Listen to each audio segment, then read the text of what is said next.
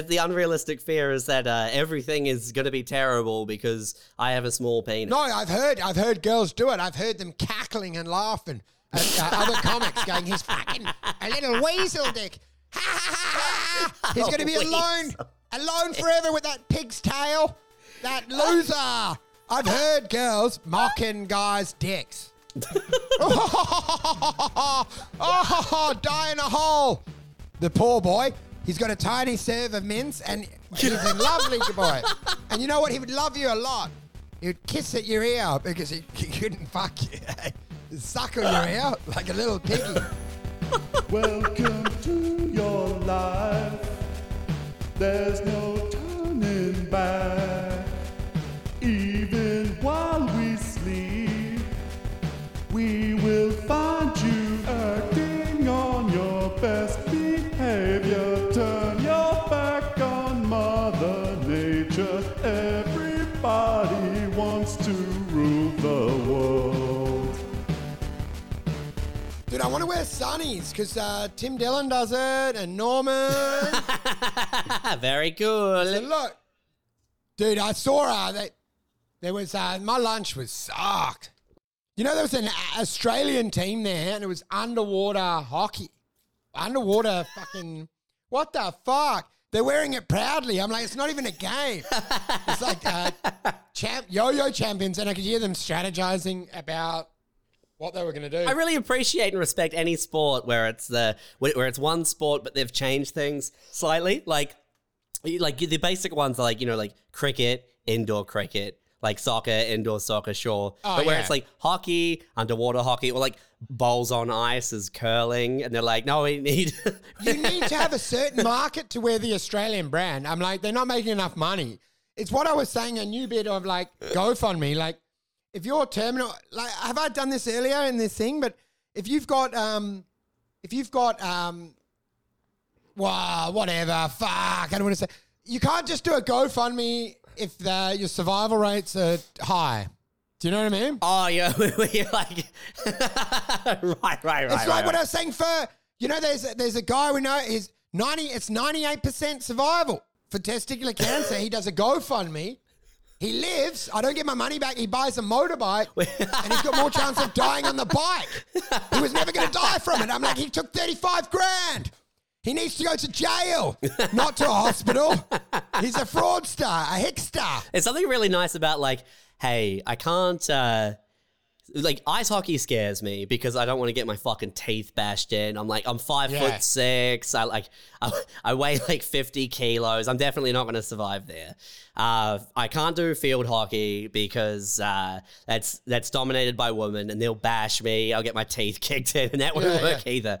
But underwater hockey, that's really where I thrive. If you reduce the ability to move down to like a tenth of what it is usually, I reckon I have a pretty good shot. Water polo is meant to be one of the most violent sports because the umpires can't see under the water.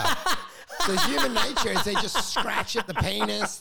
They're scratching. They try and pull your balls off. Everyone's got sharpened toenails and they just under there and you're like, fuck, dude, what happened? You went really quiet at the end. I'm like, blood loss. Someone fucking penetrated me with their big pointy toe. Stabbed me in the kidney. No one could see it. But they come out ripped and scratched. But, dude, I just couldn't believe that they're wearing it proudly. And I yelled, that, not in my country, not in Australia. You're not Australian in my books, you fucking underwater little fake. It's a wuss sport. Dude, we're in a new area. When you get a bad lunch? I went into a burger place called Egg Barn. I go, get a burger, and they go, you're getting the egg one. I'm like, who the fuck? No, I don't want an egg. Then I realized the whole concept egg, but without the egg, I realized the underlying burger's awful. You need that sort of strong egg taste to take away the fact that meat is Coles mince. So disappointing. That is the most difficult thing about moving into any new area, man. It's like what's good, what's jet. You find you're not sure where you're supposed to. You don't know that that's the mugging area. You're having your sandwiches in the place where most people get their phones stolen. And you're like, oh, it's peaceful here. And then I guess it's a high crime spot. You don't know. Dude, you know the worst? I didn't have my phone. And I realized how much you need it because there was a good-looking girl there on a date. Oh, and you needed to take a photo. No, because I didn't have my phone, and I'm so used to scrolling Pornhub. Oh, no, not really, but I'm so used to looking.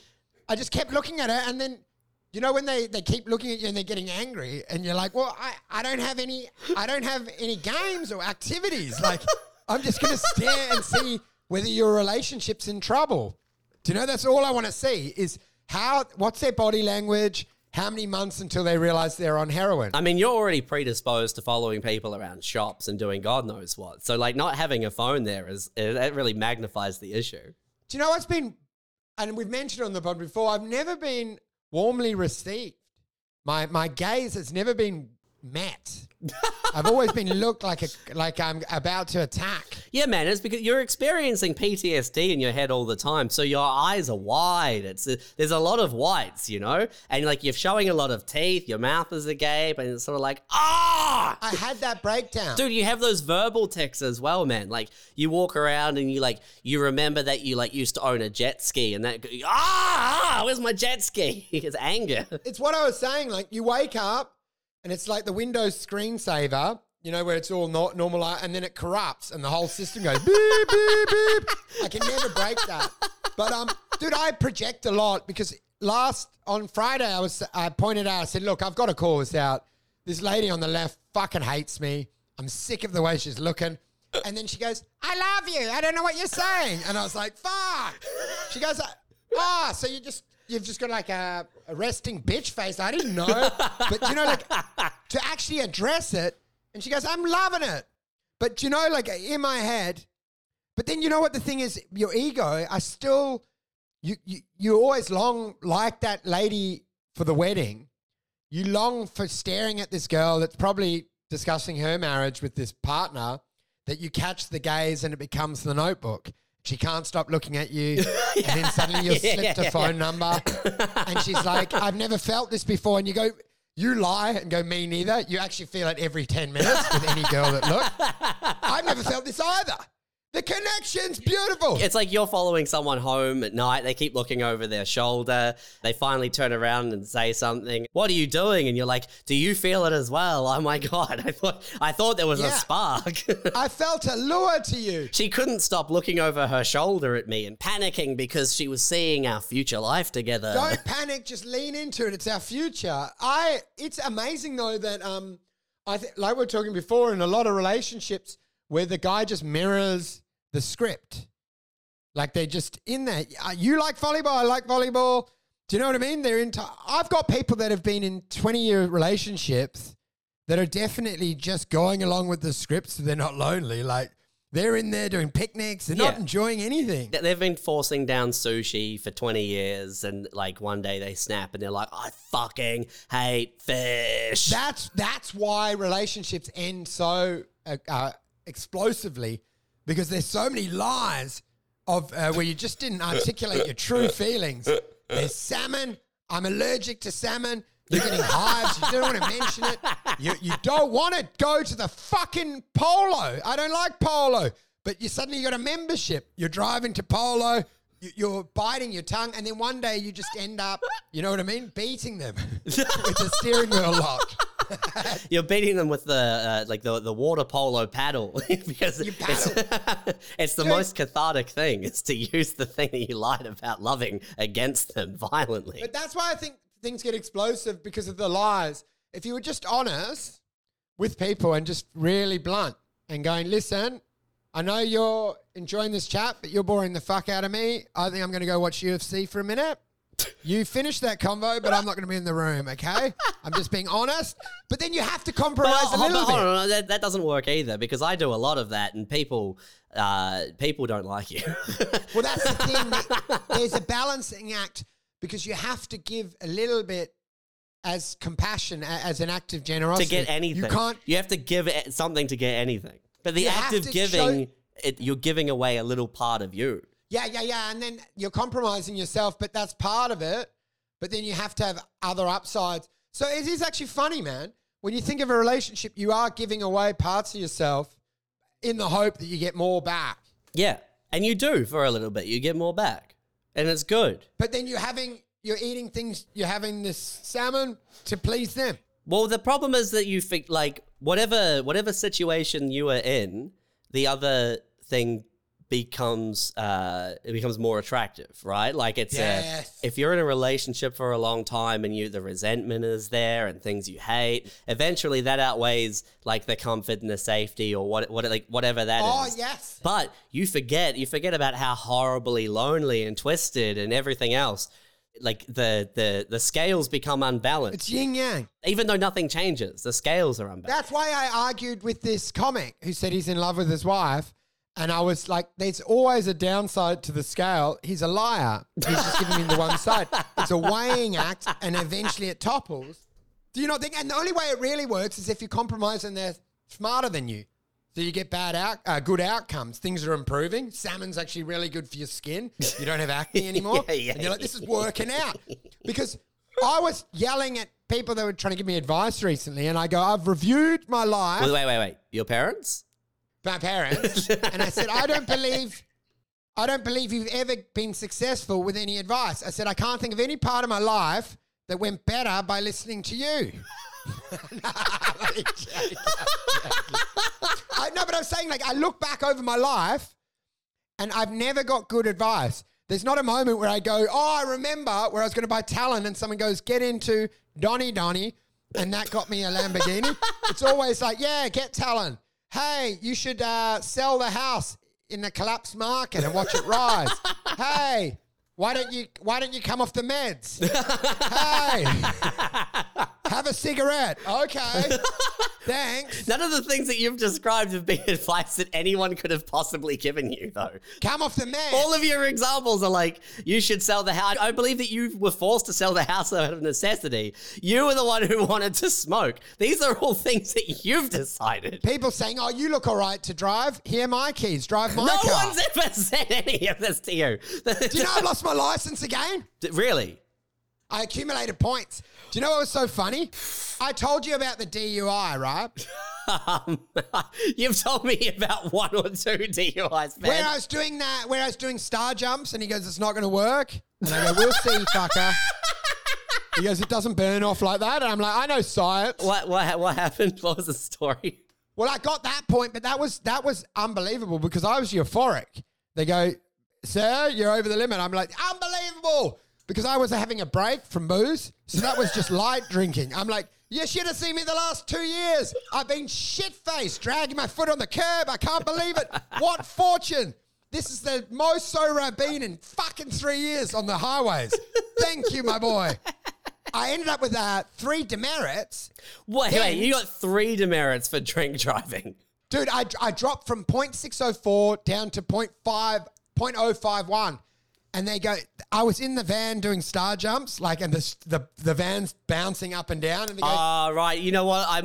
Maybe we did talk about this. Then what happened is I had a further infraction because I had my festival show here, and I opened with, hey, I got a speeding fine here. I'm going to get a DUI on the way home. How good's drink driving? Yeah, give it a clap. Fucking whatever this joke. And then it finally came to haunt me because after the gig I was driving a comic to go drink. And I went up a one-way road. I saw cops. So I did the Yui. I did the Yui down a one-way road and then went into the street and it was woo, woo, woo, license and rego. And I was like, yeah, okay. I blew. And they go, you're good to drive, mate. But unfortunately, evading the RBT and driving one down the road is a penalty for dangerous driving. You're getting points for that. And I'm like, now I'm over. But I'm only just over, and that's over 2 years, which I'm proud of. It normally took 2 weeks.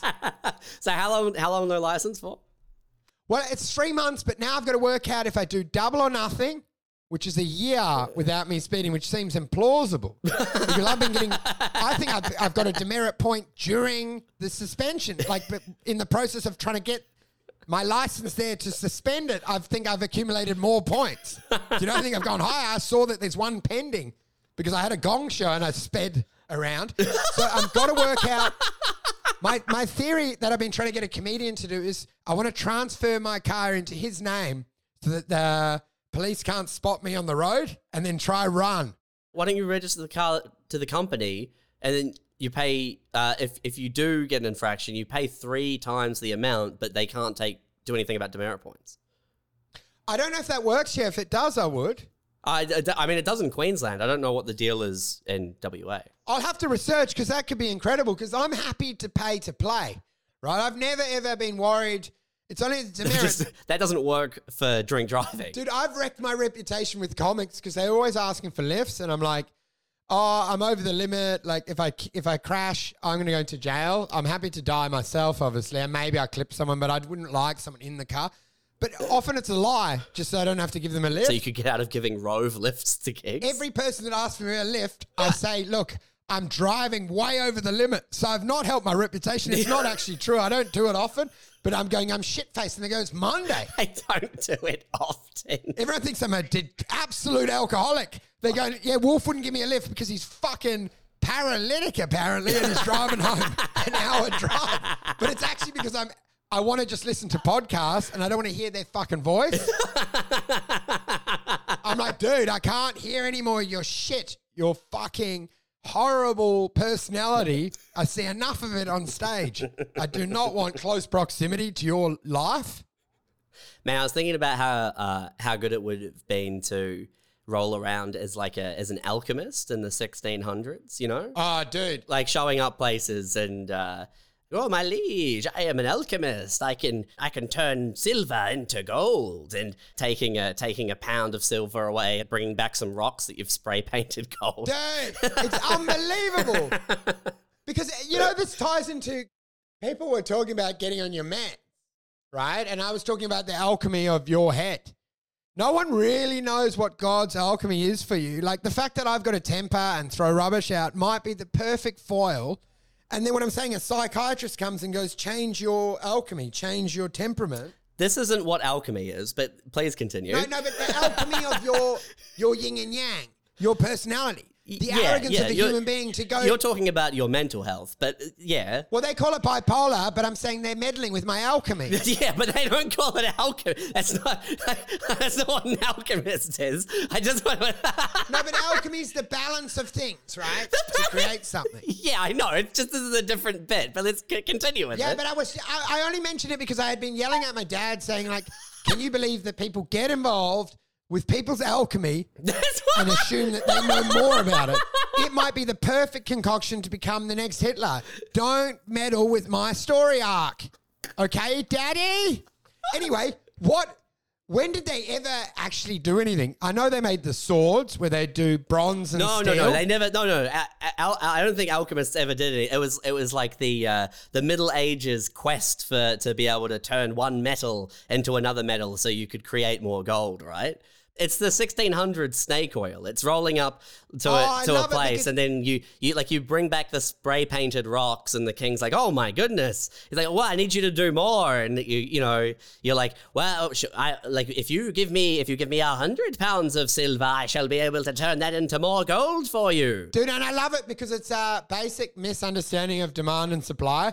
Because as soon as they've tapped the formula to make gold, it's worthless. Oh. People are throwing it in bins.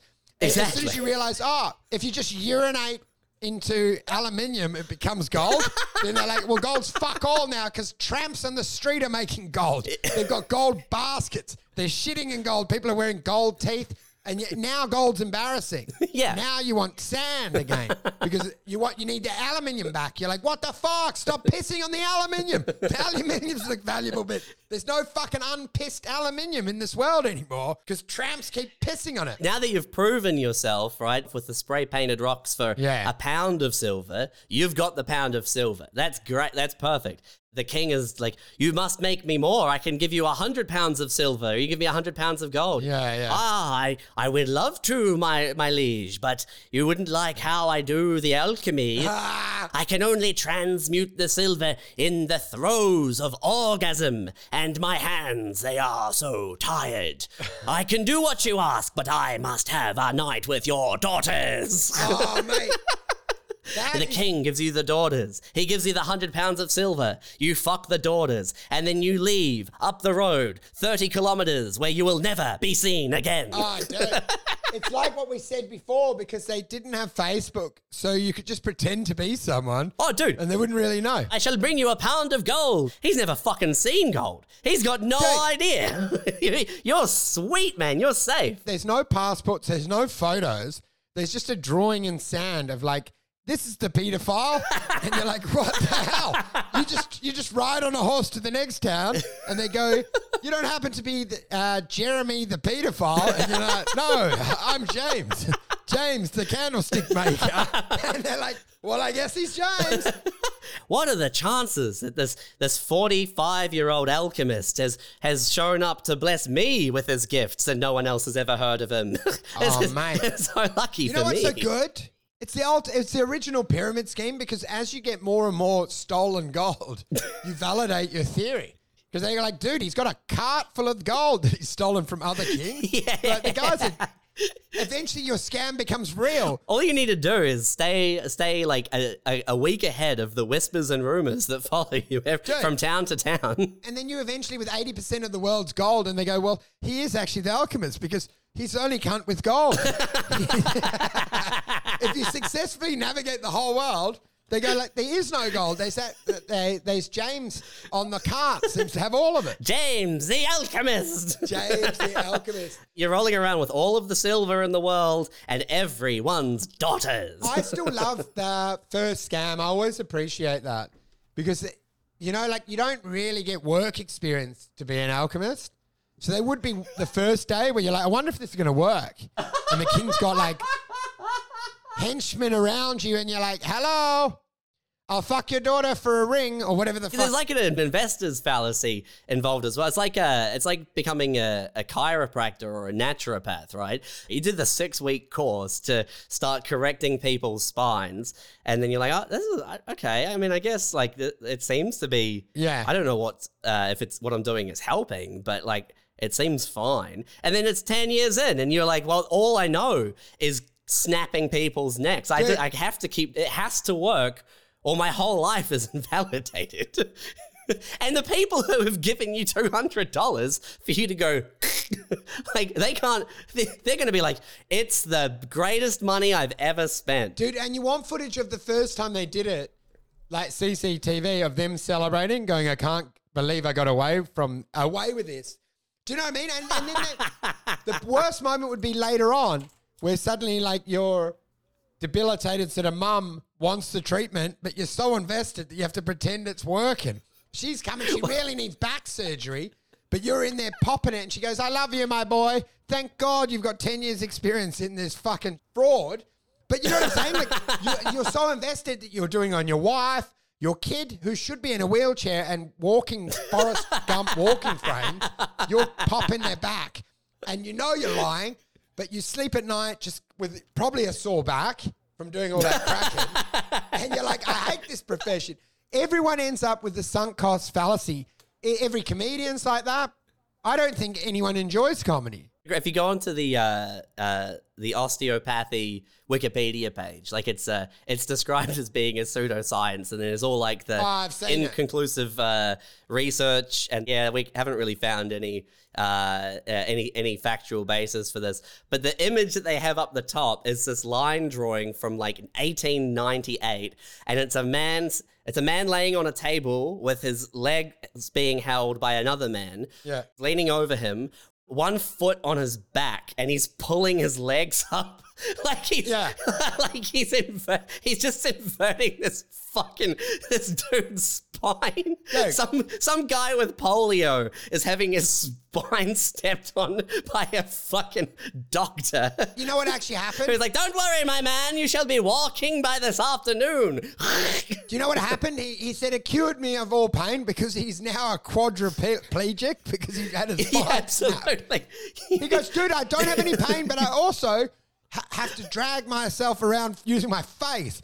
But at least I don't have the pain from the syphilis anymore. I had pain all through my body until this man kicked me in the C5 vertebrae. I feel nothing from the neck down anymore. I'm just a blob now. But you would. Has anyone thought of that? What?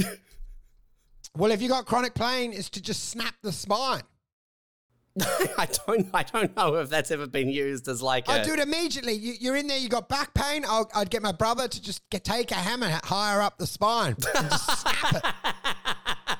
And then you're in a wheelchair, you're in a mobility scooter, you're getting privileged line access at Disneyland. Things are great. Parking up the front of everything. And you're not getting accused of being lazy. You can finally cancel your F45 thing because you got a valid reason. You can now excuse yourself for being overweight. You can live the dream. What disability would you take?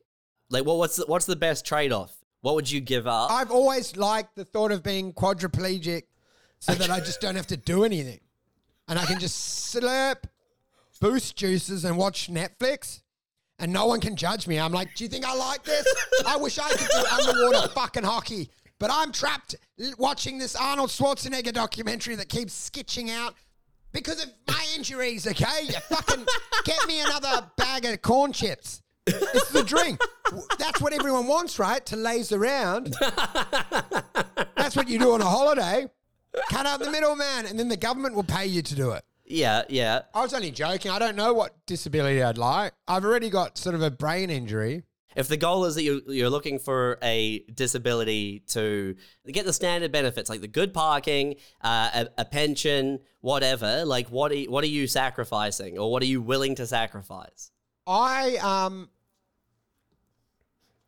Mate, well, I don't know because I haven't done any of it because I could chop off fingers. In general, we should say it's probably not really a good trade-off for anybody. They could take my penis. I would want to be neutered like a dog so that I have no sexual impulse. And then they get me on disability. Scoop my dick off and throw it. That would be a great one to have added to the disability support list. From whatever size to not there, you can get a pension and you can get good parking. Dude, exactly. There's no support group for small dicks. They're just the laughing stock. These people need to be lifted up. There are quite a lot of like online communities for small dick guys. Yeah, because they're so ashamed they can't meet. They're the most toxic fucking online communities. They're so ashamed they won't even meet face to face because they're ashamed of themselves. I feel bad for them. Dude, that would be a fun one. Flyer everywhere and really advertise like a small dick support group. And then when everyone shows up, you sort of... And you go, time to disrobe, we're going to get over this. And you pull it out and you've got a monster. And you go, see, living the dream, and I love rubbing it in your face. That's small? What the fuck? Yeah. Get me out. I'm fucked. I thought mine was bad. It's awful. You're like, I've been living with this for years. You should see my brothers and my dads. This is embarrassing. Like, what the fuck? Dude, you know what the hardest thing for the small dick are? Is they could technically meet their soulmate, and then she would leave him because the dick's too small. And he's in there, they're dating, it's a year, they haven't had sex, it's 2 years. Finally, he pluckers up the courage, shows the dick, she's out. His whole life destroyed by not having more sausage. Well, that's their unrealistic fear, right? Like, the unrealistic fear is that everything is going to be terrible because I have a small penis. No, I've heard girls do it. I've heard them cackling and laughing. Other comics going, he's fucking a little weasel dick. Ha, ha, ha, ha. He's going to be alone forever with that pig's tail. That loser. I've heard girls mocking guys' dicks. Die in a hole. The poor boy, he's got a tiny serve of mince and he's a lovely boy. And you know what? He would love you a lot. He would kiss at your ear because he couldn't fuck you. Suckle your ear like a little piggy. I reckon I would lose maybe a leg to like below the knee rather than like a thumb. Oh, really? You know what I mean? I reckon a peg leg would be cool if you went like a pirate. What would you give up to keep your thumb? I reckon I need my thumbs because I need to be able to text hateful messages to my ex. Like I need the fingers. Do you know what I mean? And then I would happily give up one leg, up knee below for sure. Above the knee, it starts to become a bit below the knee seems like you can sort of get around and things are pretty chill. Above the knee, what are the complications? What's going to be an issue, you know? But I think below the knee, and then you get like an old school wooden peg, and you can lead an army with that. And I can imagine like the foreboding where you walk and you can hear clink, clink, and here comes Wolf, Colonel Wolf, clink, clink. Don't mention his foot or he'll fuck you up. Clink, clink, clink. You could end up being respected for it. I think something like a peg leg, you could end up making a brand. And you'd have like normal, mediocre people hacking off their legs, trying to mirror your peg leg. It's actually cool. If I was in that situation, I would absolutely. You're there with the prosthetics doctor after your leg's been mulched up in that horrible spearfishing accident. Yeah, and then you're talking to the prosthetics doctor. He's like, "Look what we can do. Like, we can give you an ankle." And you're like, "No, peg leg, peg leg, peg leg." And they're like, "Oh, we don't do that." And you're like, "Well, I'll do it." Like, what are you talking about? Get me a fucking peg leg. I'm Pirate Josh from now on. Pirate Josh, you got an eye patch. But I quite like it because mirroring of other people, because I see it with parents. Do you know like when they've got a ginger kid or a kid that's going through chemo and they shave their head as well? Oh, yeah. And they obviously get... Wait, where they've got a ginger kid. And they dye their hair ginger as support. Often they get so much support, but I reckon they should experience the real bullying and being bullied mercilessly.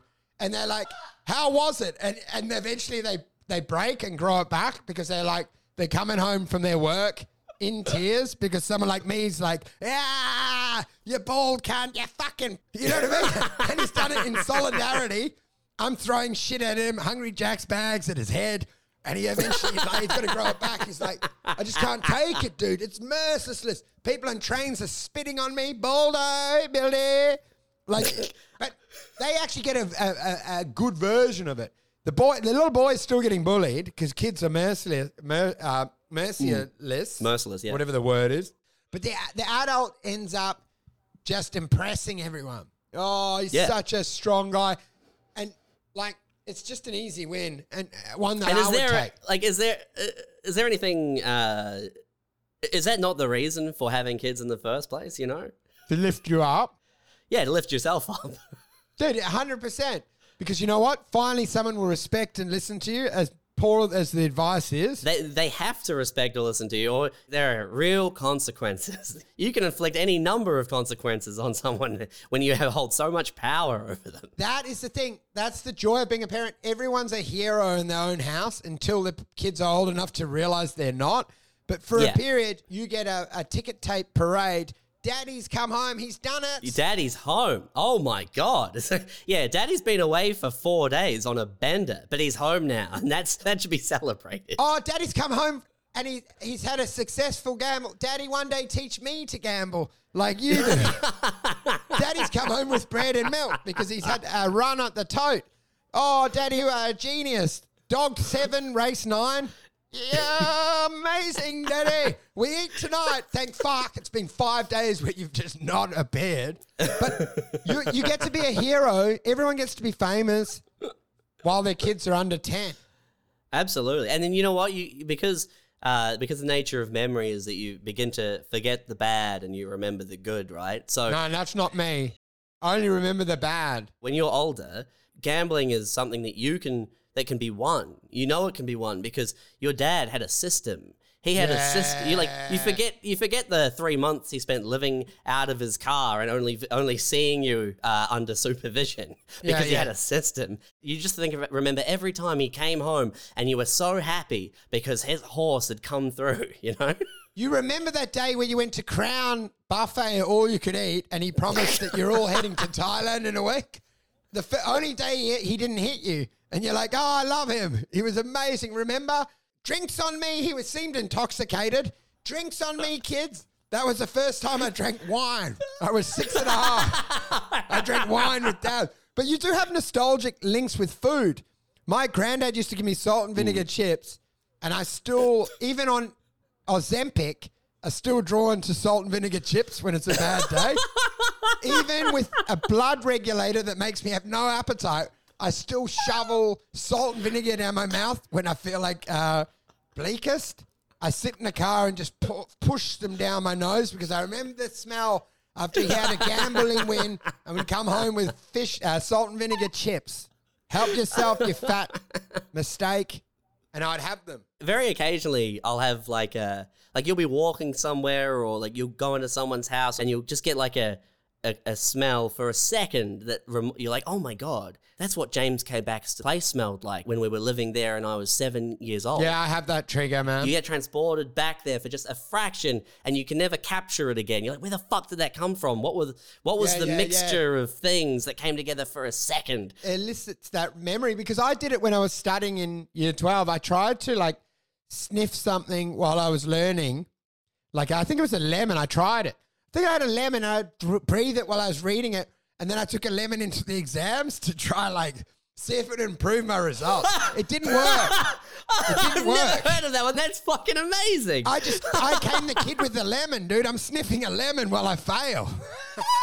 I'm failing my ATAR trying to sniff a lemon going, this was a fucking idiot idea.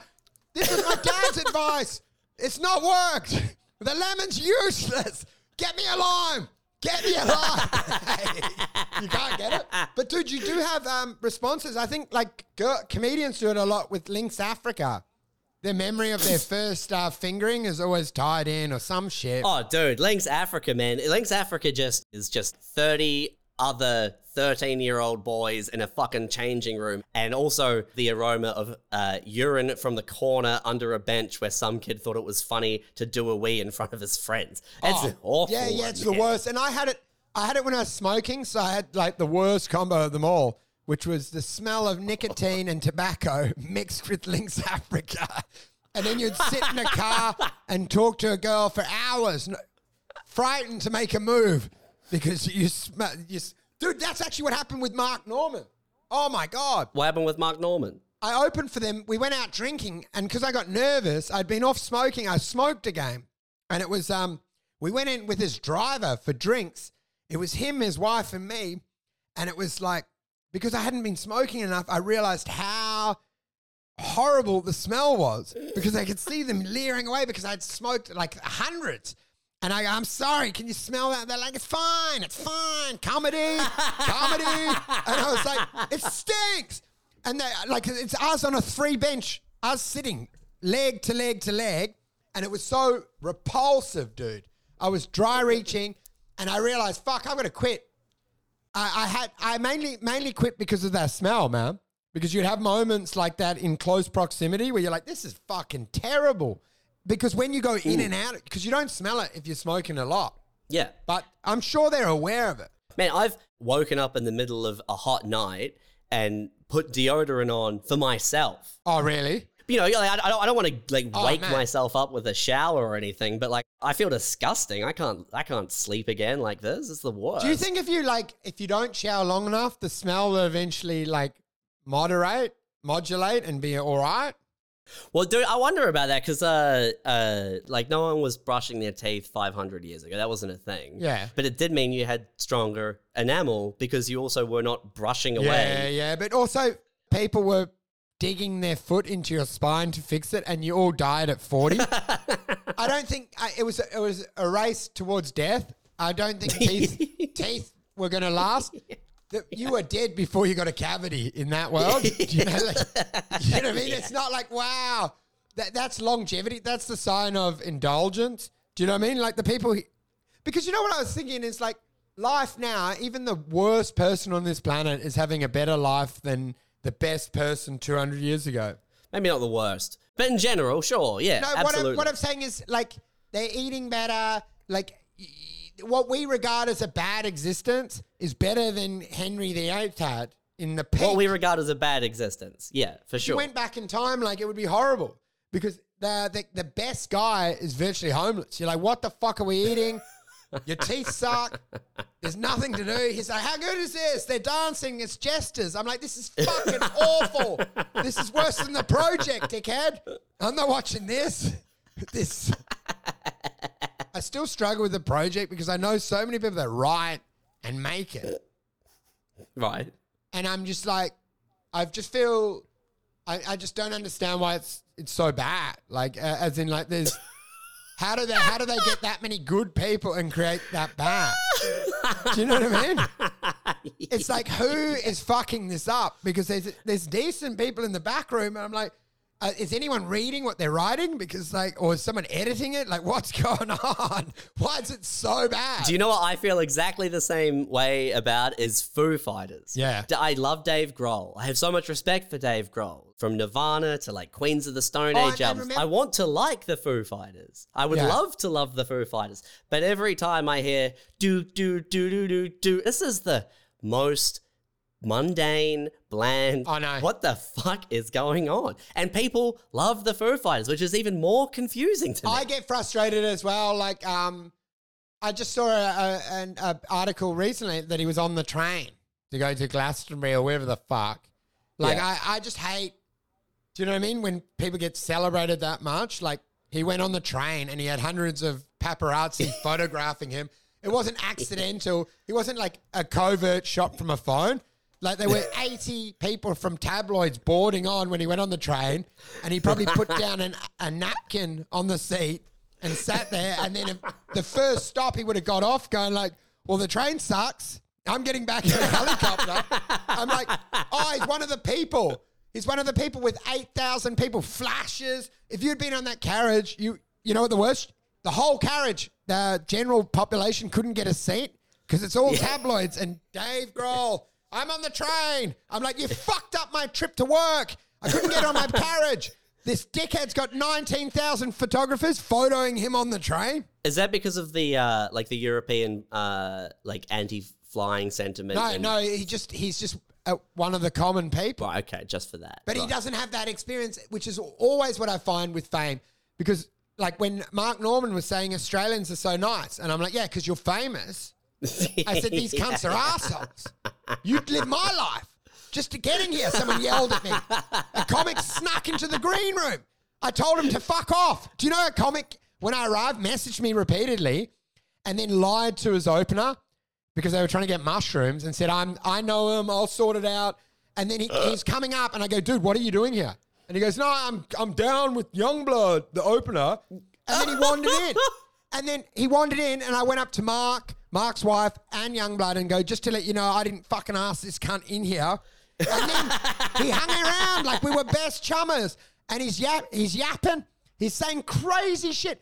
Mark, he's sitting at the table. He helped himself to food with Mark Norman. He's telling Norman like how to change his set. I don't think you should style like this. I'm like, he's doing a theater. What the fuck's going on? And then the guy comes up to me bad at the moment going, I feel bad. Like, this is your moment. Because I was just sitting in the corner. Stinking of cigarettes. Fuming. But it was actually one of the great moments because I sat there and was able to just snipe this guy with lines.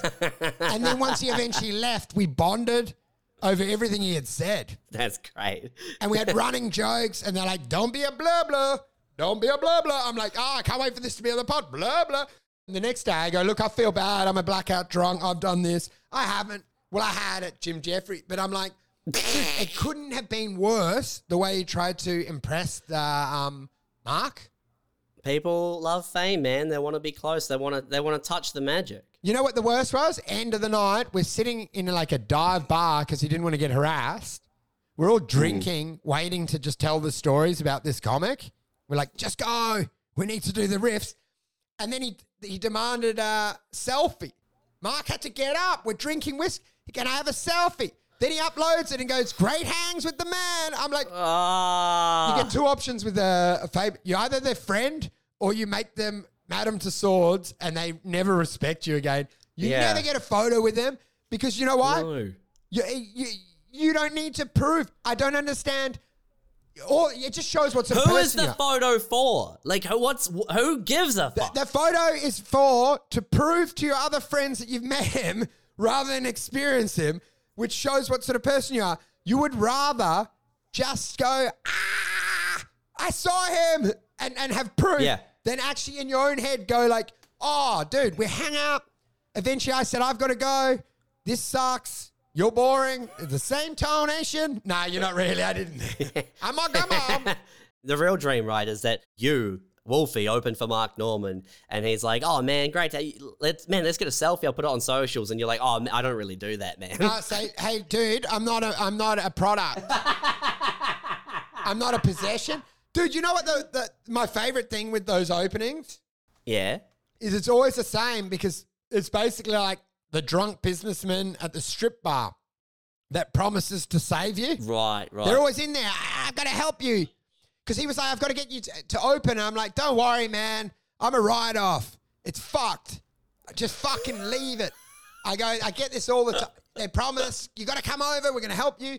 And then the next day you ring and they're back with their wife. And they're like, I don't remember any fucking candy tits. Fuck off. I wasn't there. Delete, my credit card was stolen. But I was saying to him in person, I'm like, dude, some people have to be burned at the stake. Like, I'm just, my life is to suffer out here in Perth. Don't you worry about me. You have a little chuckle when you next do your theatre and know how fucking much pain I'm in. Because I was riffing all right with him. I got some laughs. It's like, man, you got to come over to LA and do some shows and stuff. It's like, oh, man, message your manager now and then don't worry about it. Like, let him do it. Like, or shut the fuck up. Do you know what some people do, though, is they capitalise on it? Because when they offer, I'm like, don't worry about it, dude. Life is suffering. Who cares? Fuck it. I'll slash my dick off and get on medical benefits. I don't give a fuck. But some people jump in on it. And they go, opening, okay, let me put, and they do audio voice. Put this is a legally binding contract. Say it again. He's had 19 whiskeys. Andrew Wolf can open for me. Comedy. And then you hear it wrong. Some people book a tour ahead of you and stay on the guy's couch, and then you've got nowhere to sleep. Dude, you know what? The Tracy had all paid off. McCann was like, he got all the opens except for Perth. He got flown around. He's in there, and you know what the thing is? His comedy's much better than mine, so I'm fine with it because I'm like, I got feedback from mine on Reddit. It was someone like, anyone else getting tired with that Andrew Wolf being the go-to opener with his coke screaming rants? He goes, anyone losing their mind with that tiresome Andrew Wolf? Why is he the go-to guy for the big acts? Was that upvoted or was that downvoted? You know how I found it? How? Sunday morning, I woke up at 5 a.m. and a comic had found it and sent it to me. And go, what's this?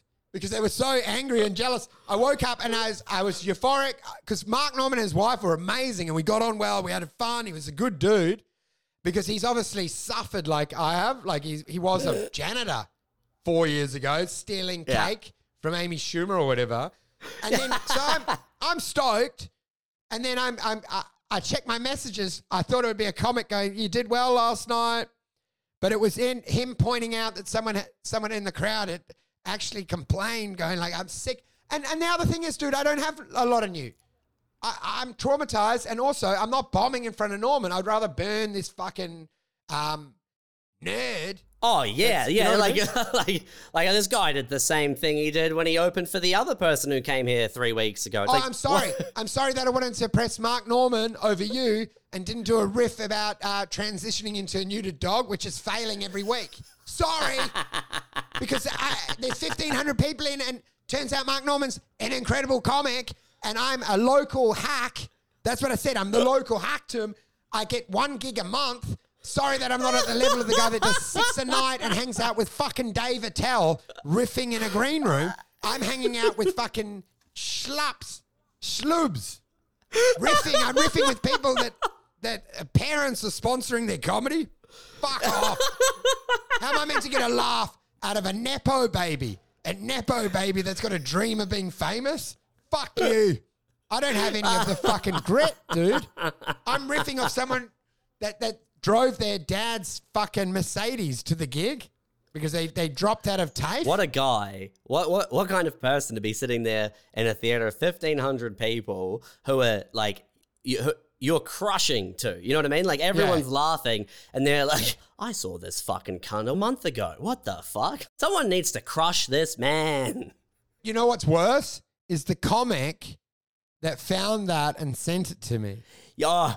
That's yeah, that's pretty brutal. Like, like contextually, depending on how you know the person. Like, if I found that and sent it to you, you know it would be no, it wasn't done like that. A commiserating and like, man, if you see this, like, don't listen to that. It's bullshit. But some comic was like, just want to make sure you fucking get a good look at this. And the thing was, it doesn't matter what I was saying because it went well, and that's all that matters. And Norman was like, "Comedy, you killed it, man. Love that. Love you." Yeah. And I'm like, it's just a moment, right? There's no doubt.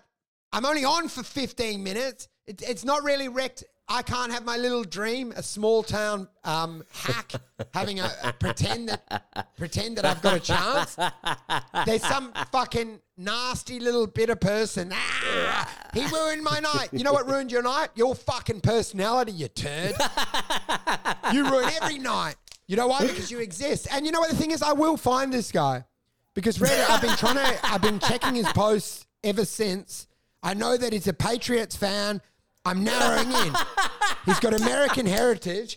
And as soon as I find him, I will fucking find a way, maybe to get him. The guy who put the thing on Reddit is obviously a write-off. Like, fuck, like that doesn't matter. Like, fuck that guy. No. But who is the comic who messaged it to you? Oh, dude, I was so angry with him because then he followed up because he was booking me a gig and he said, I got 40 minutes for you. And I was like, yeah, in Kalamunda or some shit. I'm like, I'm not interested. And then he goes, yeah, you're more of a 20-minute comic, aren't you? Fuck. When I close my eyes, I'm there again, at the beach, holding him in my hands. I remember wading into the water, finally feeling acceptance, watching the ocean carry him away on a bed of foam. Then I remember the wave rushing back at me, his ashes unscattering into my mouth. Every night, again, and again, and again, and again, and again.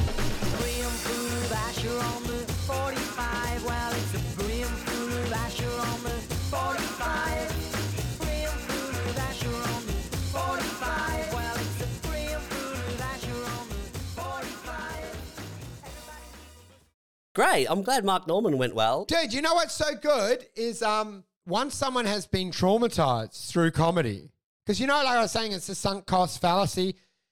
You have to go through so much pain and then you can't accept that you really hate it and you want to quit. I feel like Mark's there.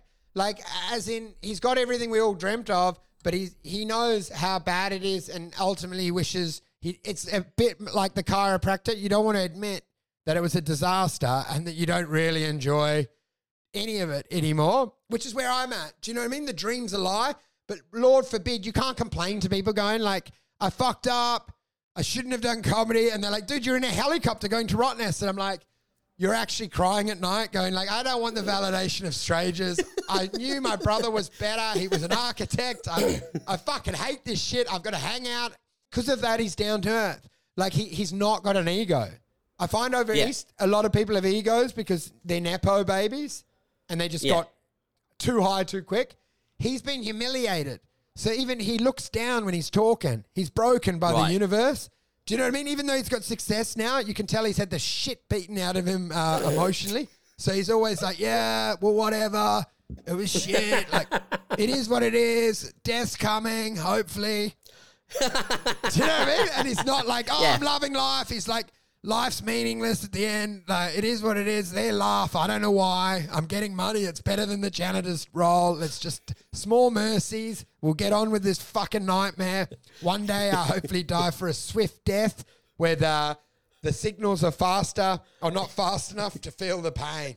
Like in a submarine. Well, one of these days I'll be 2.5 kilometers under the ocean and the tube will just and I'll be gone. Oh, It'll mate. all be good.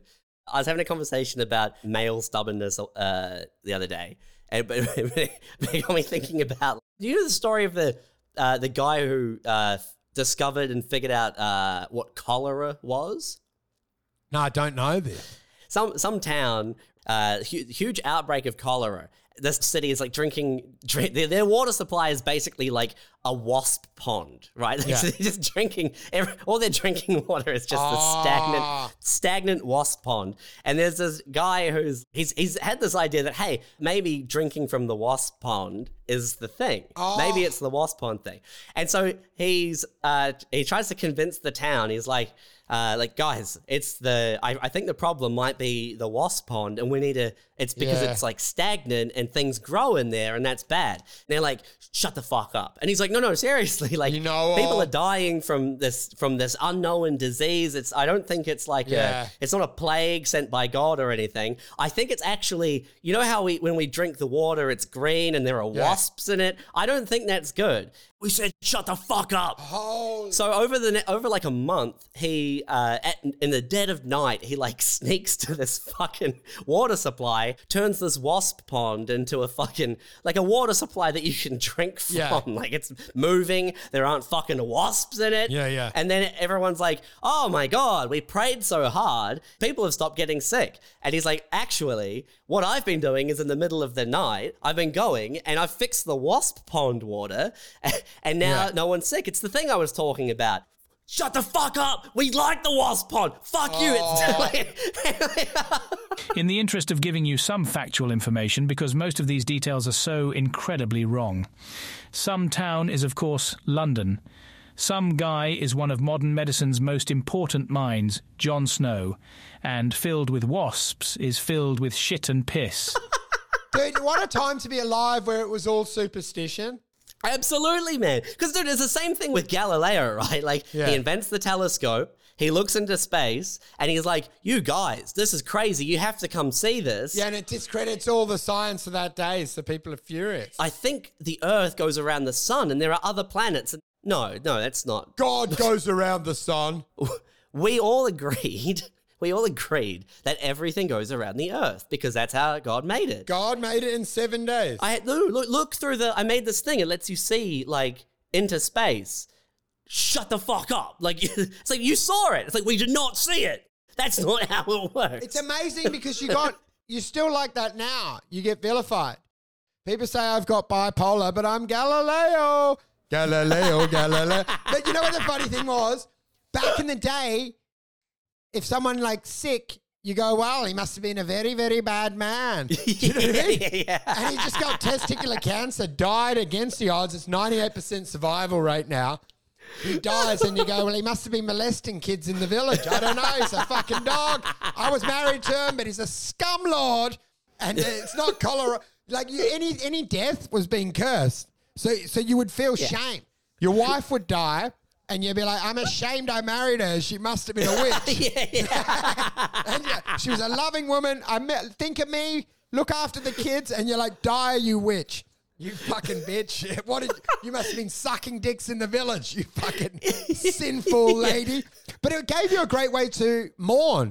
Because instead of feeling bad, you were like, there's a secret that they didn't tell me that God's found out about. And that's why they died. Absolutely. It makes it easier because it's like your husband comes home from a war, missing his legs. He's been out there on a crusade. Yeah. The church agrees that you should divorce him. And you're like, yeah, I should divorce him. What horrible thing had he done to have lost his legs? Like, who did you cheat at? That wouldn't happen to a good person. You've been sleeping around, not writing me letters.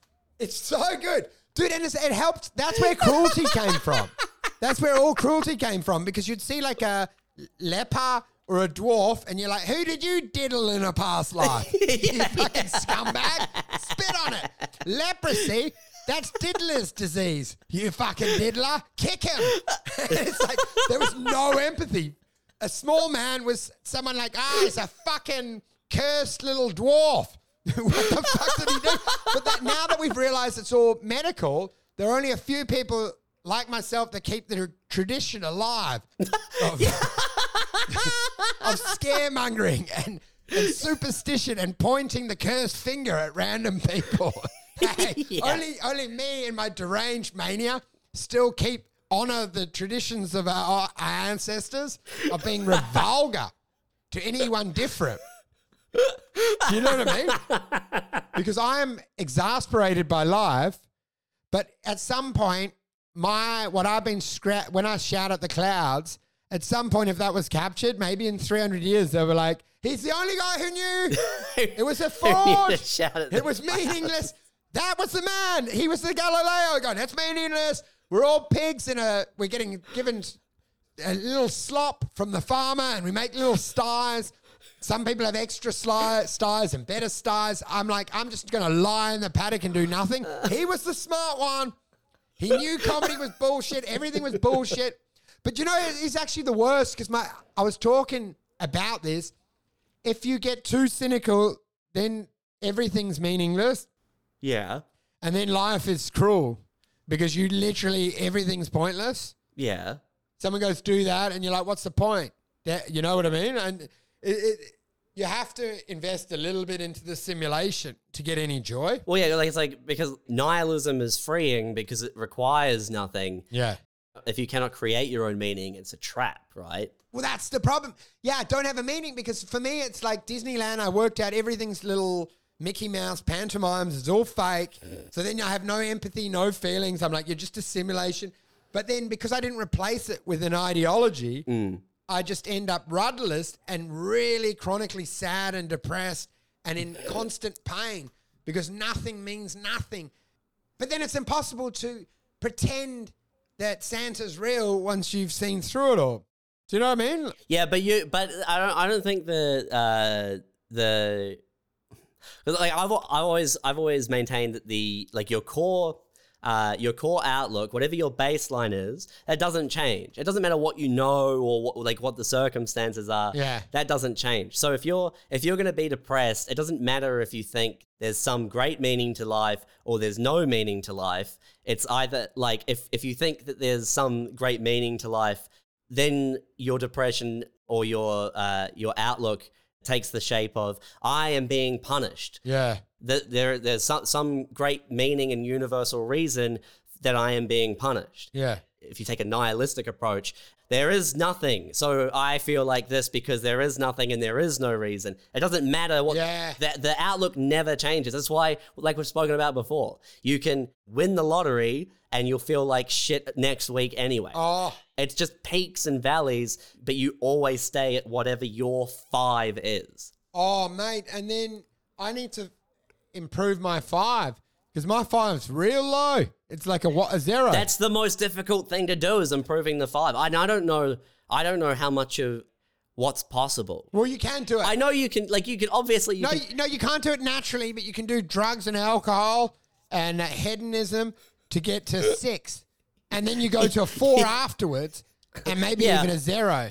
Well, that's right. Like you're still getting to a 6, but like it's very temporary because you come back down to a 5. You can do things like SSRIs, and maybe you can raise that 5 so you don't feel like slashing your own wrists. But then your alchemy's thrown out because I believe your temperament is predetermined for a reason, and you should explore it. Like pain is your indicator that something's wrong. You don't just mask pain, you explore pain. And then you use the pain to drive you. But you're still a step back, I think, because pain, you're right, the pain is the indicator that something's wrong. If you've got a shit 5, that's an indicator that something is wrong, and that thing is a chemical imbalance. Okay, well now you've got it right, because I always thought it was like rocket fuel. So you threw petrol on the fire. So I was like, pain might make you excel to a level you couldn't because you're jealous and bitter. I mean, I find it all the time. There's no better way to motivate yourself to write is to go and look at someone else's viral YouTube clip. Yeah. And suddenly you're like, you can write for 3 hours. When now I went to Tesco's and there's a lady putting stickers on a bag. And you're like, you know what? Fucking, I'm going to do transphobic material. You have to ask, what would you prefer, right?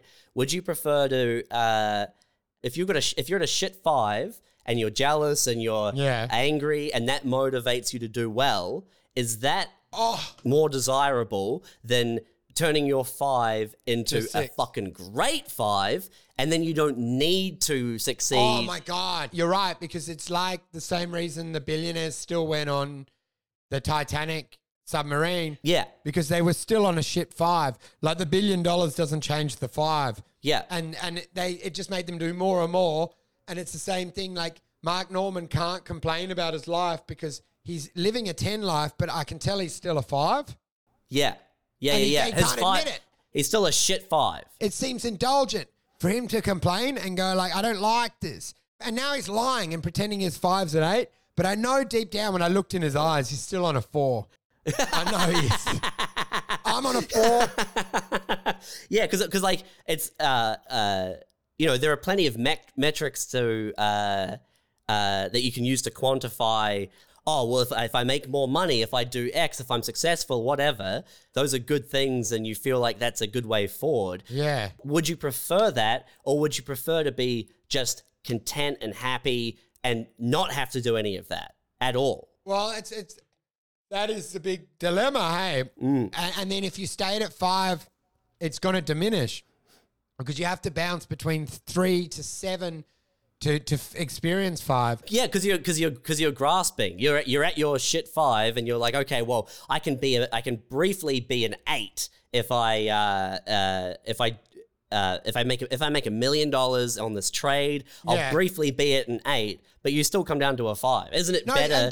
Dude, that's what I've been grappling when I'm talking to my folks and stuff. I'm like, even if I achieved everything, billions of dollars, this and that, it's all meaningless to me now because life revealed itself to me for what it is. So I'm like, no, I don't value it. So I don't really care what anyone thinks anymore. And then I'm like, there's no escape now. Do you know what I mean? Because I saw through. I pierced the veil of reality. Pierce the veil, yeah. And I'm like, no matter what happens now, it's meaningless to me because humans disappointed me. Everything became dark and murky. And it's like, even if you lived and you had everything and you were a Mark Norman 10, I know that I can never be beyond 5 now because I don't see life in the way I used to before all these last few years. So then I'm like, well, there's no fixing it. So then obviously, like, what do you do then? You got to top yourself. Then you completely shirk any sort of external factors and the idea that any external factor will help raise your 5. Yeah. And instead, you just focus on accepting and turning your what's going on in here into being better. And then it doesn't matter if you fucking push trolleys or make $1 million or whatever. It's all that matters is that every day you're like, yeah, this is good. Fuck yeah, sick. Dude, that is actually it. And then you realize that the smartest people on the earth is that trolley boy that doesn't stop smiling. And you think, is he Downs or something? Why does he smile the whole time? And he's actually working on his internal 5. He doesn't care. And then you're like, he's basically like one of the great philosophers of our time because he's actually grappling with his internal chemistry, alchemy, if you will. Alchemy! No, but he's actually tinkering under the hood rather than trying to drive somewhere. And he's improving his own wiring. And then he's like, oh my God, we don't have to have cat biscuits tonight. I'll have because I stole a sandwich out of someone's van. A tradie's van. I'm going to have an egg sandwich that's 3 days old. And then I can have some of that buggy water that gives me the head spins. Okay? the mozzie water. Dude, you know what the thing is? The mozzie water was probably like LSD. They were all tripping out on it. It was probably like giving them mushroom dreams. The wasp water, the cholera water. The cholera water was probably actually giving people hallucinations. And they're like, we don't care. We have diarrhea. You throw up after you have echinacea or whatever the fuck it. What's it called? Ayahuasca. Oh, ayahuasca. Yeah. You throw up. Echinacea is something else. Dude, because imagine if you could strip yourself of the desire for you're content and just being alone. So you're not worried about external relationships and you're not worried about any outside metric for success. And every day you wake up, you eat basic food, you don't care. Yeah. And every day you're like, this is pretty good. Later I was thinking about having a wank, and that's going to be amazing. Dude, and that's the whole you know what I mean? That's the Winhoff method, right? He puts himself into a situation where the body thinks it's dying, so it frees itself of all concerns that his wife committed suicide and that his kids don't talk to him anymore. Yeah. He lies under an ice sheet, survives, and then goes have a bread sandwich, and he just does that repeatedly, and that's the happiest he can be. The furthest away you are from your own ego and personality, and actually technically the closer to death you are, is the happier you are. So the more buttons you can turn off. So you go under an ice sheet, your body shuts down, thinks it's dead, and then you just focus purely on the sun above, and you're like, wow, how good are the clouds? And I'm like, well, it would appear to me that then humans have a wiring issue, because everything we're instructed to do is to our own detriment. What we really need to do is strip away the human and just leave the flesh there. A bag of dead flesh is the happiest version of a human. Do you know what I mean? Like, all our inclinations to eat and fuck and move are at our own detriment. They're all driven by ego and showing off. So you need to just try, to get in the now, you have to do acts of close to death, like putting a belt around your neck and jacking off and then just surviving it. Well, it's like I was thinking about in terms of like leading a full life and what is considered to be a good thing, right? Yeah. Like traveling and seeing stuff, and like I wish I did this, and like sort of deathbed thoughts. Yeah. Like, what makes for a better life? Is it at the end of it you can say, I traveled, I met people, I saw all of this stuff, I achieved things, and external metrics for success were all ticked off. Yeah. Or if you take a heroin addict instead, and they get to the end of their life and it's like, oh, I wish I had done all this stuff, but the heroin addict spent as much of his time, or her, as much of their time as possible being in a state of content, euphoria. Like, what one is more valuable? Which one's more? One's driven by your ego and showing off and proving people wrong. And external variables, but external metrics for success. The best life is to just be in a bath, being injected uppers and downers and drugs. Well, would it not be preferable, if you could, to separate the brain from the body entirely and hook it up to a fucking car battery right into the pleasure centers, and you experience nothing, you have no senses, all you do is feel of 100%. dopamine going constantly. 100%, because he never saw the Taj Mahal. It's like, no, but he was happy 100% of the time. But heroin's a feeling of, like, what do they say? Like 100, ejaculating 1,000 times more. So I'm like, just trigger that forever. Yeah. And then they go like, wicked, dude. You set up an accounting firm. I jacked off for most of my life. I was just coming into the universe. I just came into the universe for 80 years. And they go, did you ever leave the house? Who gives a fuck? That's the peak. You climb Mount Everest. It took 3 years to plan that. I was already coming at a higher rate of euphoria just by needling up in an alley. Ma, ma, ma, ma, ma. Do you know, like, Doug spent his entire life working 40 hours a week. He sacrificed. He had difficult times, but at the end of it, he got to see his children get married. He got to visit Niagara Falls. He got to explore the Amazon. Or Doug, he felt fucking good all the time, forever, until it just sort of blinked out of existence. They can test this with the pleasure centers. So what they should really do is an audit of your pleasure centers when you die. And they'll be like, dude, heroin was actually better than a Commonwealth medal. It's in the data. You fucking idiot. You're trained, you're doing fucking tumble turns for 8 years. Wayne in a water fountain hit a 6.9. You're doing diving at the Olympics. He hit a 9.9 dive doing heroin mixed with ketamine on a Tuesday morning, you fucking idiot. Do you know what I mean? It's all mappable. Doug and Steve both die at the end, right? They're both gone. They don't get to take their fucking family photo at Machu Picchu with them anywhere. It's gone. They saw it or they didn't, but they're like that. They're gone. Dude, and you know what's amazing? How much of the 80 years was spent fucking having it, just feeling great. And you know what's funny is it's all replicable. So Machu Picchu or whatever the fuck, I see people there now. Some of my family is there. I recognize the photos because my brother went. I'm like, I've seen it. I've seen it. The salt mines. Oh, that's that weird little fucking... I haven't even been there. I recognize it. I'm like, oh, I remember. My brother, he had a photo on that. I check it. I'm right. It's that little fucking ruin of some Mad Max truck that looks in there. I'm like, I'm actually right. I'm like, it's not, for you, it's like unique. And you're like, oh, we met that guy that's on the cocoa leaves that was acting crazy. They all do the salt mine. I'm like, even as a voyeur that didn't even go, have already experienced your little moment. So when you upload your photos on WhatsApp, I'm like, been there, done that, blah, blah, blah. Do you know what I mean? But it's like, well, I was sad for 80 years, but at least I saw Machu Picchu. It was like, I was sad while I was there. Yeah. Like, is that good? Is that great? You don't take Machu Picchu with you. No. So what's the fucking point of it? Dude, and what about doing DMT and creating your own Machu Picchu in your head? Where it's like a pig. It's a pig with sunnies on it. I don't know. It shits into your mouth. You could have any fucking fantasy, or you've got the reality of some weird ruins that they're ruins for a reason because people abandon that area. People are so excited seeing ruins. I'm like, yeah, you know why they're ruins? Because people left because it sucks.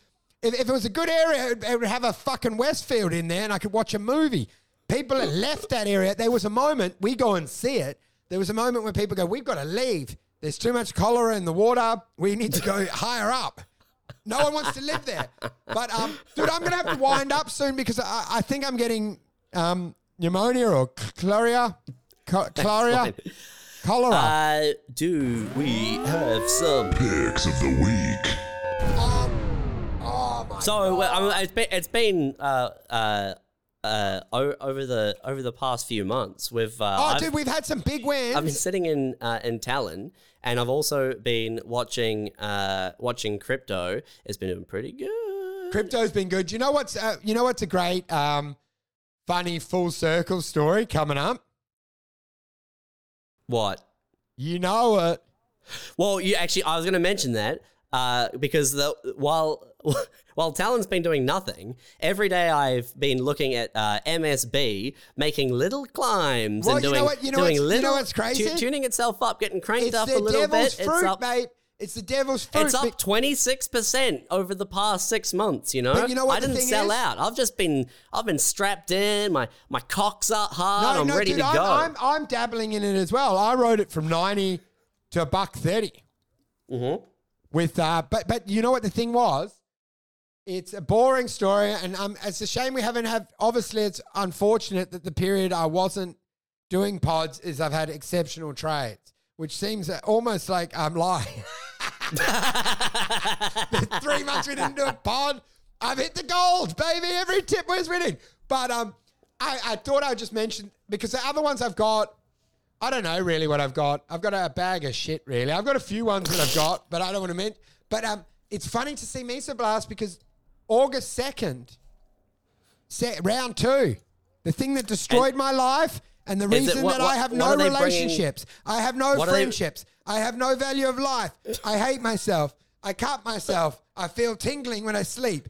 The world, when I close my eyes, I scream. It's because of it. And now the forbidden fruit is tempting me. Roll again, my boy. You've recouped. What are they bringing to market, or what are they doing? Same product that they did 3 years ago. Was it called Rivet? I felt bad. I don't like pronouncing names because I did Warringa and it was wrong. It's Warrigo. But I like to get things wrong for fun. Remcell or some shit.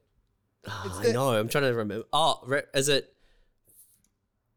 Rem stem cell? Yeah. I don't know how to pronounce it. I only ever type. This is a rare Remestem cell. occasion that I communicate. But you know what the thing is? They got their complete response letter that told them they had to do another trial. Now he's rejected that and he's proved potency another way. So will he be a snakeskin salesman or will it come good? And if it does come good, will I be in there and redeem myself off the back of the very thing that destroyed me? Or will I be too scared after the trauma that I've experienced in the last 2 years and sit on the sideline? Will I have learnt my lesson, or will I end up being vindicated where I leverage back in with all the money that's taken me 2 years to get and I'm restored to my rightful station as Galileo and I was just on a timing issue? I mean, it would be really nice to bring back that fucking Romanian sycophant as a character to the pod, you know? Like, that's, I miss him. Fucking Sylvie's the best. No, but I'm saying will be a short-lived story arc because it's August 2nd is the deadline, assuming there's no delay. So Wolfie, this will be out. It's been a 3-year story arc. There's nothing about this. No. FDA has to respond by the 2nd of August. Right. So it'll be approved or denied. My risk is, do I go back in for seconds with an abusive partner? Maybe it'll work out better this time. She's done counseling. She said she's healed. She said she's better. Or do I throw myself into catastrophe for another 2 years? It's so an interesting dilemma. You also mentioned BEZ, Bezra, the gold play. Are there any? Man, are there? I don't really like that. Let me see what. I'm trying to remember because I didn't. Is there anything on the ASX that has not been like gas or energy that has been doing well that you're interested in? Well, there was an LDX, but that's done. It was the FDA approved thing. I got in at 6 cents. Diagnostics. 6.5 cents. But then I read it overnight, and it was like they've had right to sell this product. It's diagnosis for bacteria or some shit in the blood. But they've been selling in Europe. It hasn't sold at all. So I have ended up selling for a decent profit, but not like I didn't get out at 17. I was like lower. But what happened is then that was just a little day trade, eh? Yeah, I did a day trade, but I didn't really trust it. And what I've been finding with stocks is the ones like Afterpay that I fundamentally oppose to the business or I see it flawed, they always go up. So the ones that get sentiment, I fundamentally don't believe in. And the ones that I think are intrinsically a good business just go along the bottom and never move. But I've never had, since I got dumped out of Netherlands, both. I mean, to be fair, Afterpay, we were ragging on from fucking like COVID onwards. No, but it's gone from a lofty high of 160. It's at 66. Like it's not. No. But what I was saying to you is when I first mentioned that on the pod, I had Afterpay. I had 80K in there or 85, whatever it was, at $9 and $10. It went to 150. Yeah. It jacked up real hard. But what I was saying to you is my problem has always been sentiment never seems to attach to stocks that I fundamentally like because I hated Afterpay and I still do and I always did. And I'm like, when the fuck does Miso Blast just go up 50 times? And I like the business and I'm like, the product's approved. I can get the $2 million, give it to my ex and then move into a share house in Sydney and do open mics. I just want to get back onto the open mic circuit and earn my stamps. I want to earn my stripes back on the scene. I want to arrive and go like, yeah. And they go, haven't you been in comedy since 2012? I'm like, look, if I could hop up for 5, I've got a new cholera bit about dusty water, mozzie water. I'm ready to bring to the world. But, dude, I'm just saying, like, when will the world be kind? Fundamentally, a stock I like also gets speculative and runs hard. It's always dog shit where I research and I'm go, this is a bag of shit, but I still ride it. But I won't put clients and stuff in it, and that's why I'm more reluctant to advise. But there's nobody. We've never advised anybody purchase anything. No. But what I'm saying to you is, Us talking about different companies that you or we are interested in and how they're performing. That's not. Did you know what I had a fantasy? That could never be confused with advice. I was to have a fantasy because I was like, we'd never do ads on this pod, but then I'm like, of course we'd do a betting ad where they gave us free chips and we look like we're winning, and then everyone else lost, and I get fancy watches and just go, it's easy. You just pick the horse that looks the brightest teeth, and then they're like, as soon as it's their real money, they lose. But I just suddenly look like I'm glorious, like the Nelk boys or whatever, and I'm like, Wolf's drinking again and he's on a run. And I'm gambling fake chips that the casino give me on live streams. And other people are following me for real life. And I'm like, whatever, we lost $1 million of fake money. You'll be all right, Jeff, and whoever's listening. And they're like, what did real money? Do you know that's what it all is? The gambling money is they pay you and you gamble with fake money and they give you the actual profit. Because what they really need is the house always wins, except unless you're an ad-sponsored podcast and then you win. Well, yeah, man.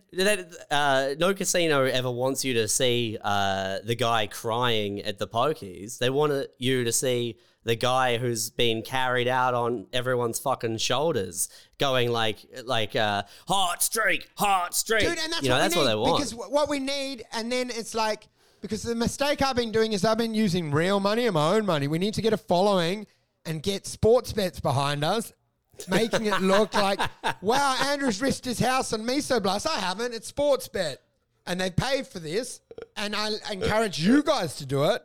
Because who gives a fuck? And I win. Oh man, my battery on my phone's got 4%, so it's going to crash.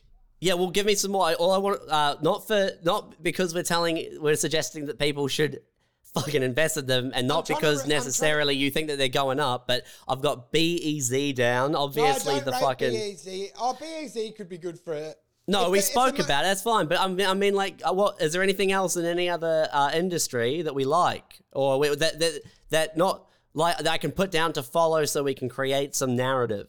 Well, fuck. I'm trying to think. Because it's Sunday, right? I need Monday to give you one that's a flyer because LDX is fucked. Baz, I was in for a bit, but that's fucked. I think. Bears is fucked. OBM's a gold play, but it's not going to go great. Oh, wait. A lithium play that was all right was WC8. The guys, it's the same guys that made me a lot of money that million back in the Netherlands days. But it's a little bit late for people now because it's about 16 cents and I got in at around 11. Yeah. It's not about ones that we think are going to take off from this point or flyers. It's a terrific. WC8 is terrific. It's right in the middle of two massive lithium deposits, and I don't actually know how they got the tenement because it should have been locked down by the bigger players. So potentially there's something dangerously wrong. No, it's actually insanity. And I think it's jobs for the boys because they've somehow weaseled in between two massive lithium plays and they've got it off PLS and someone else, and somehow they let this lapse, and I'm like, it just makes no sense. It joins, so that will be a big play, but you don't want to get in at 16 cents. You want to get in at 11, like I did, 10 and 11. Yeah, that's fine. We just want to, we just want to have some companies to have a little look at and see what's performing. Did you know while I've been talking to you that I did the MC work on Friday, and the guy goes, "You got to invoice for me," and he's been ringing me repeatedly, which is why my battery's running down, because he messaged me. He messaged me and said, actually, by the way, it's way less money. And I was like, what are you talking about? Oh, that's a great move, man. And he said, I'm sorry about it. It's only X dollars. And I'm like, sorry, man. I thought we agreed. Like this. And then he's been ringing me repeatedly like I'm part of his charity organization. Cut out. Okay, we're done. That was battery's dead. Leveraging your home, margin personal loans, hedged by put contracts, holding 15 overexposed bad positions, looming threat of liquidation. Everybody wants to rule the world.